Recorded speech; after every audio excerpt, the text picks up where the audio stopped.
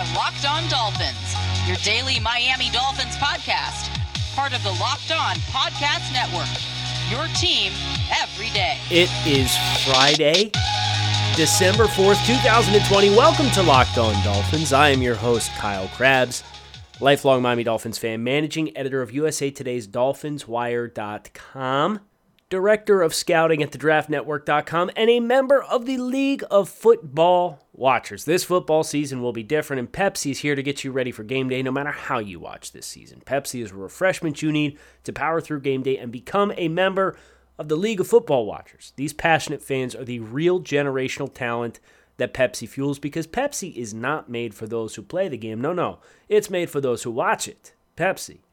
Made for football watching. Today, on Locked On Dolphins, we're going to game plan and craft ourselves a game plan to beat the Cincinnati Bengals on both sides of the football. I hope you guys enjoyed the conversation surrounding the Bengals crossover yesterday with James and Jake, because I think it's very valuable to kind of hear the perspective of a team who started their process at the same exact time as the Dolphins did. Cincinnati hired Zach Taylor in the same cycle as Brian Flores. They drafted their quarterback in the same cycle as Tua Tagovailoa. And the Bengals have 4 wins in almost 2 full seasons to show for their efforts. The Dolphins, Brian Flores is 12-15 as an NFL head coach, a chance to move to within 2 games of 500 this week against the Cincinnati Bengals. I think the thing that was most prominent when I look at how Cincinnati has handled building their team, obviously the Dolphins had a leg up because they had a lot more draft capital at their disposal, but the way they procured that should not be overlooked as something that should be applauded, despite the fact that the Dolphins were slammed mercilessly at the time for trading Laremy Tunsil. Laremy Tunsil's situation is a very different one than what A.J. Green's was with the Cincinnati Bengals last season. Tunsil, young, still on his rookie contract, but was due a big money contract. We're talking $20 million plus per season. He ended up signing for $22 million per season. It's not chump change, right? So the Dolphins, understanding we're in year 1 of a multi-year rebuild. If we pay Tunsil this contract now, we're going to be paying a lot of money for a product that is not going to be in line with when our competitive window is. In the meantime, we get more flexibility. We could trade him. We can get 2 1s, a 2, some players back, some depth. They make the decision. Dolphins spammed for tanking, right? Think about A.J. Green. A.J. Green, granted, 31-year-old wide receiver last season, had struggled with some durability issues. The Bengals had a trade offer at the deadline for A.J. Green from the New Orleans Saints. They said, no, thank you, we're good. We're going to keep A.J. Green. Okay, so whatever that offer was, the Bengals said no thank you, knowing he was an expiring contract for a team that was on pace to end up securing the number 1 overall pick, clearly not anywhere near competing. And what did the Bengals do? They slapped A.J. Green with the franchise tag this past offseason. The franchise tag for wide receivers is $18.2 million. So the Bengals elected not to trade A.J. Green, and instead franchise tagged him and have him playing this year on an $18.2 million franchise tag. You know what A.J. Green has done for the Cincinnati Bengals? He's posted 35 receptions for 357 yards and 1 touchdown, and half of his yardage came in a 2-week stretch in October. And he is once again an expiring contract, and he has clearly shown himself to not be the player that he once was as a 7-time former Pro Bowler, so now his trade market's gone. For whatever reason, Cincinnati's emotions got the best of them with the decision to retain A.J. Green.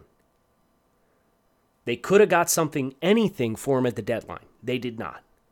They opt to bring him back and pay him $20 million effectively this season to be not effective, not in line with the rest of the roster movement because now he's 32 years old, and you're going to let him walk, and because he's shown he's not an effective player, they're probably not going to get anything for A.J. Green as it pertains to a compensatory pick. So you lost value in trade value, you lost an asset to help rebuild your team, and you lost $18 million in cash. The Dolphins, Chris Grier, non-emotional with his decisions. And that is a big catalyst in why you see the difference in discrepancy between Miami and Cincinnati, because Cincinnati spent money in free agency on their defense, just as the Dolphins did. Cincinnati also got a top 5 pick at quarterback. The differences are in the management of the team, the strategy in the team building, and the head coach. So as Dolphins fans, we have every right to be frustrated in watching a Dolphins offense that is scattershot, not always on the same page, mental errors by young offensive linemen. It is what it is. Technical errors by young offensive linemen. It is what it is. At the end of the day, the Dolphins are playing winning football on all 3 phases. They complement each other. Certain phases, the defense and special teams, are better than others, the offense. But the Dolphins are 7-4. If you think it's rough watching this Dolphins offense kind of stumble over themselves in stretches of games, put yourselves in the shoes of somebody who has an affinity for the Cincinnati Bengals and watched their team hire a head coach at the same time as the Dolphins, was supposed to be better than the Dolphins, drafted their quarterback at the same time as the Miami Dolphins, and has less wins in 2 seasons combined, 4, than the Dolphins had last year. Never mind the fact that the Dolphins have 3 times as many wins in that time frame as what the Cincinnati Bengals do. That's as good of an affirmation as you are going to get that the Dolphins rebuild is doing things the right kind of way and they're making the right kinds of progress. That's a beautiful thing. So bear that in mind this weekend when you watch the Bengals play the Dolphins in Week 13. We can expect and have extremely high standards for this football team in Miami. That's great. That in itself is an indicator of progress, that we have high expectations. But put it through the lens and compare it to somebody else who started their process at the exact same time and took the exact same steps in the exact same windows, and look at that product versus the Dolphins and tell me you're not juiced for the future of this franchise. You can't. Not with a straight face, you can't tell me you're not.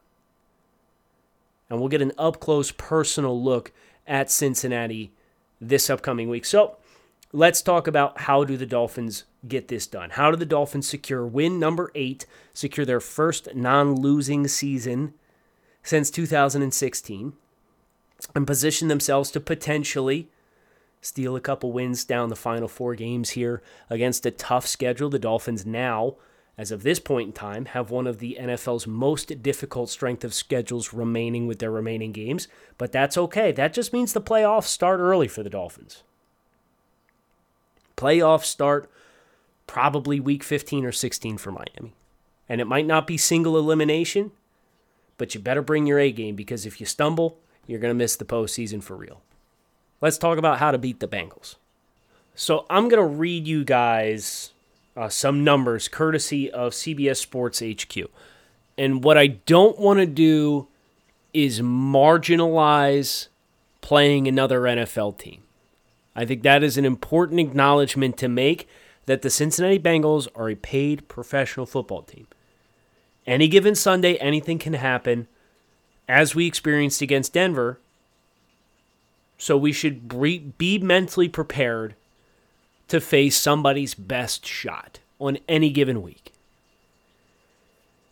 The last 7 games, the Miami Dolphins, they're 6-1. Their defense, 15.6 points per game, 214 passing yards allowed per game, 57.5% completion, 7 touchdowns allowed, 9 interceptions logged, a third down percentage on defense of under 29%, and 14 takeaways in their last 7 games. Those are great numbers. Those are outstanding numbers. Compare and contrast that to what is going on the last 2 games since Joe Burrow went down offensively for the Bengals. The Bengals have scored a total of 28 points over the last 2 games. You extend that to their last 3 games when they played Pittsburgh, and they've scored 38 points in 3 games. Offensively, their offensive output over the last 3 games, 1.5 of which happened without Joe Burrow, they 324 yards against Pittsburgh, 272 yards against the Washington football team, and 155 yards against the New York Giants, the 4-7 New York Giants and the 4-7 Washington football team. They've had a combined 5 turnovers in their last 2 games, 7 turnovers offensively in their last 3 games. Their rushing totals, they've been without Joe Mixon. They will be without Joe Mixon again this week. 139 against Pittsburgh in a 36-10 loss. Okay, Pittsburgh's going to give you the ground game all day long. 70 yards against Washington and 40 yards rushing against the Giants. Teams that have been able to give the Dolphins the most problems are teams that can physically run the football at you. It ain't happening this week. There's no way Cincinnati is going to be able to find success on the ground. Now, will they get yards? Sure. I'm sure they will get some yardage. I bet they get more than 40, considering the Giants roll out like 6 defensive tackles. But this rushing offense in general for Cincinnati. Pittsburgh gave them yards on the ground because they were blowing them out. They got 118 against Tennessee, 205 against Jacksonville, who's 1-10. And week 1 got 122 in a team effort that got under 300 total yards of offense against the Chargers. The remaining weeks this season, 68 yards rushing against the Browns, 48 against the Eagles, 70 against the Ravens, 98 against the Colts, 81 against the Browns, Washington 70, Giants 40. Cincinnati's one of the few teams in football that's worse at running the football than the Dolphins is, even if their yards per carry average might be better. This team can't run the football, and their quarterback now without Joe Burrow is Brandon Allen. Brandon Allen has a career 113 pass attempts as a quarterback. He's completing under 50% of 113 pass attempts, which is, as we like to say in the biz, no bueno. That's not good at all. That's terrible. His passer rating for his career on 113 attempts, 68.1. His sack percentage is 9%. No Joe Mixon, a bad offensive line, Brandon Allen at quarterback with his 9% career sack percentage over 113 pass attempts and sub 50% completion against a Dolphins defense that is allowing 15.6 yards per game, 213 yards per game in the passing game, 57% completion, 7 touchdowns to 9 interceptions, third down percentage of 28.7 and 14 takeaways in their last 7 football games. Advantage Dolphins in a big way. Expect the swagger. The buffet boys are at the table, and there's blood in the water, so they're hungry. Defensively, I think this is a situation which the Dolphins can really have a lot of success. I'm not shadowing Xavier Howard or anybody. We do need to respect Tyler Boyd as a pass catcher. T. Higgins is coming on strong as a big-bodied guy, but he's a rookie. I don't feel super compelled to shadow him with one player or another. A.J. Green is whatever. A.J. Green is not the player that he was as a 7-time Pro Bowler. He's just not. He doesn't have that athleticism anymore. Joe Mixon out of the backfield, not going to be available. Gio Bernard is the other back, the primary back this week for Cincinnati. Does any of that, when you think about some of the supporting cast the Dolphins have faced in recent weeks, and then take into account this might be the worst quarterback the Dolphins face all season long, what concerns you defensively? You show up, take care of business, You're focused. You don't look past this game, and you should kick the tar out of Cincinnati when the Bengals have the football. Offensively, not quite as cut and dry. I think there are some concessions that need to be made. I'm super aware of where Jesse Bates is at all times. If I'm the Dolphins, Jesse Bates, if you're not familiar, Jesse Bates III, one of the better free safeties in all of football. He's 23 years old, super young, coming out of Wake Forest as a redshirt sophomore a few years back. Tackling can be inconsistent. He is second on the team in tackles this year, trailing only the team's starting strong safety, Von Bell. I'm going to say that again. The Bengals' top 2 leading tacklers on the season are their starting safeties. What does that tell you about this team's first and second levels of the defense? Aside of the fact that they don't have a lot of resistance and they're not very good.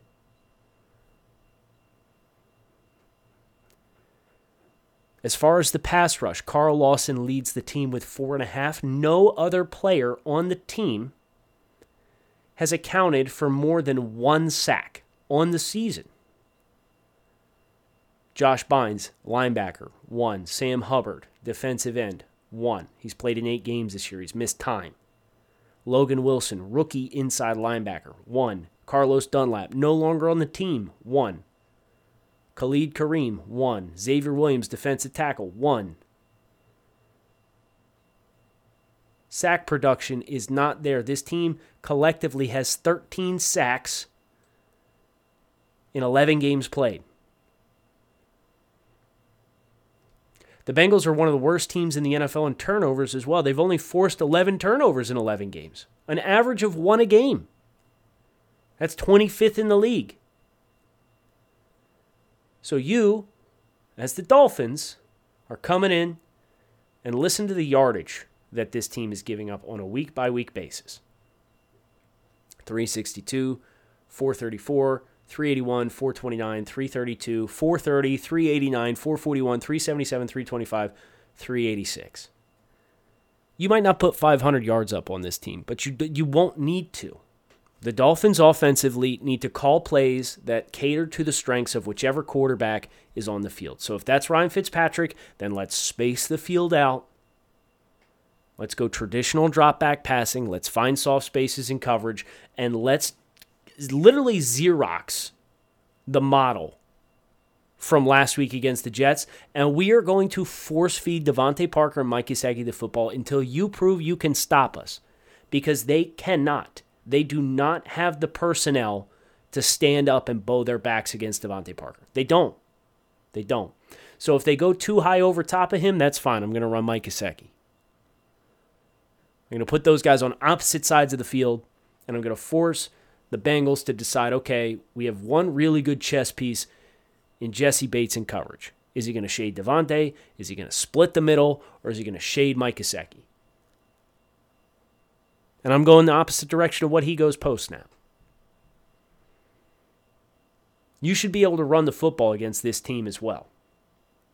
Should, being the key word.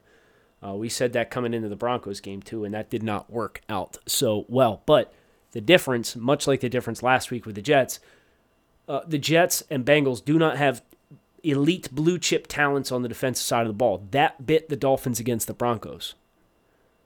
If Bradley Chubb is not Bradley Chubb and Justin Simmons is not Justin Simmons, I don't know that they wreck the Dolphins' game plan the way that they did. Bengals have given up 200 yards rushing on 2 occasions this year to the Tennessee Titans and the Cleveland Browns. Well, yeah, those 2 teams are going to get theirs. They've given up 150 an additional 3 times. The Chargers, the Eagles, the Ravens, 4 times, and the Washington football team. They gave up 142 to the New York Giants last week without Saquon Barkley. If the Giants without Barkley and Daniel Jones for half a game and Colt McCoy for the other half can rush for 142, this frickin' Dolphins team can get 120 yards rushing. But how do you get there? My eye, You still pass to set up the run. Everybody freaked out when we saw the pass splits against the Jets in the first half. I'm okay with it. I'd do it again. Force the light boxes. If you have Tua Tagovailoa at your disposal, then just run the RPOs and make the decisions based on the box counts. And key that defender. If he steps down, you throw the ball. If they're playing 10 yards off coverage, you throw the speed out of the now screen. Or you give the football. Miami, from a personnel perspective, there is a clear divide between the two teams. Miami, from a coaching perspective, there is a clear divide between the two teams.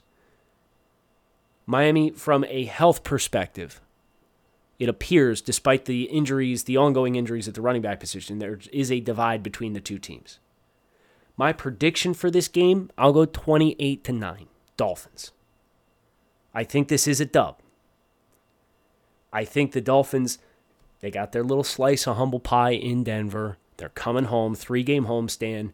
Everything's out in front of them. 7-4, an opportunity to move to 8-4 on the season and set up this showcase matchup against the Kansas City Chiefs next week. You're not thinking about Kansas City, but you understand what's at stake, because that game, if you win that one, can really springboard you, but it only counts if you take care of business against Cincinnati. It's time to show up, and you got to show up in a big way. You got to take care of business. You got to leave no doubt, and let's return all these Dolphins fans who got all excited about this team and then came crashing back down to earth because they lost to the Broncos, and then they won last week, and everybody says, oh, yeah, well, it's the Jets. It's the Jets, and they beat the Jets twice. It combined 44-3. Good teams don't just win this game. Good teams take care of business in this game. And say what you will about the Jets game looking the way that it did, the final score was 20-3. That's a blowout in NFL standards. Even if it wasn't 21-0 in the first 10 minutes. Let's get the same thing done against the Bengals. Keep it locked in right here on Locked On Dolphins. Listen, full disclaimer for those listening now.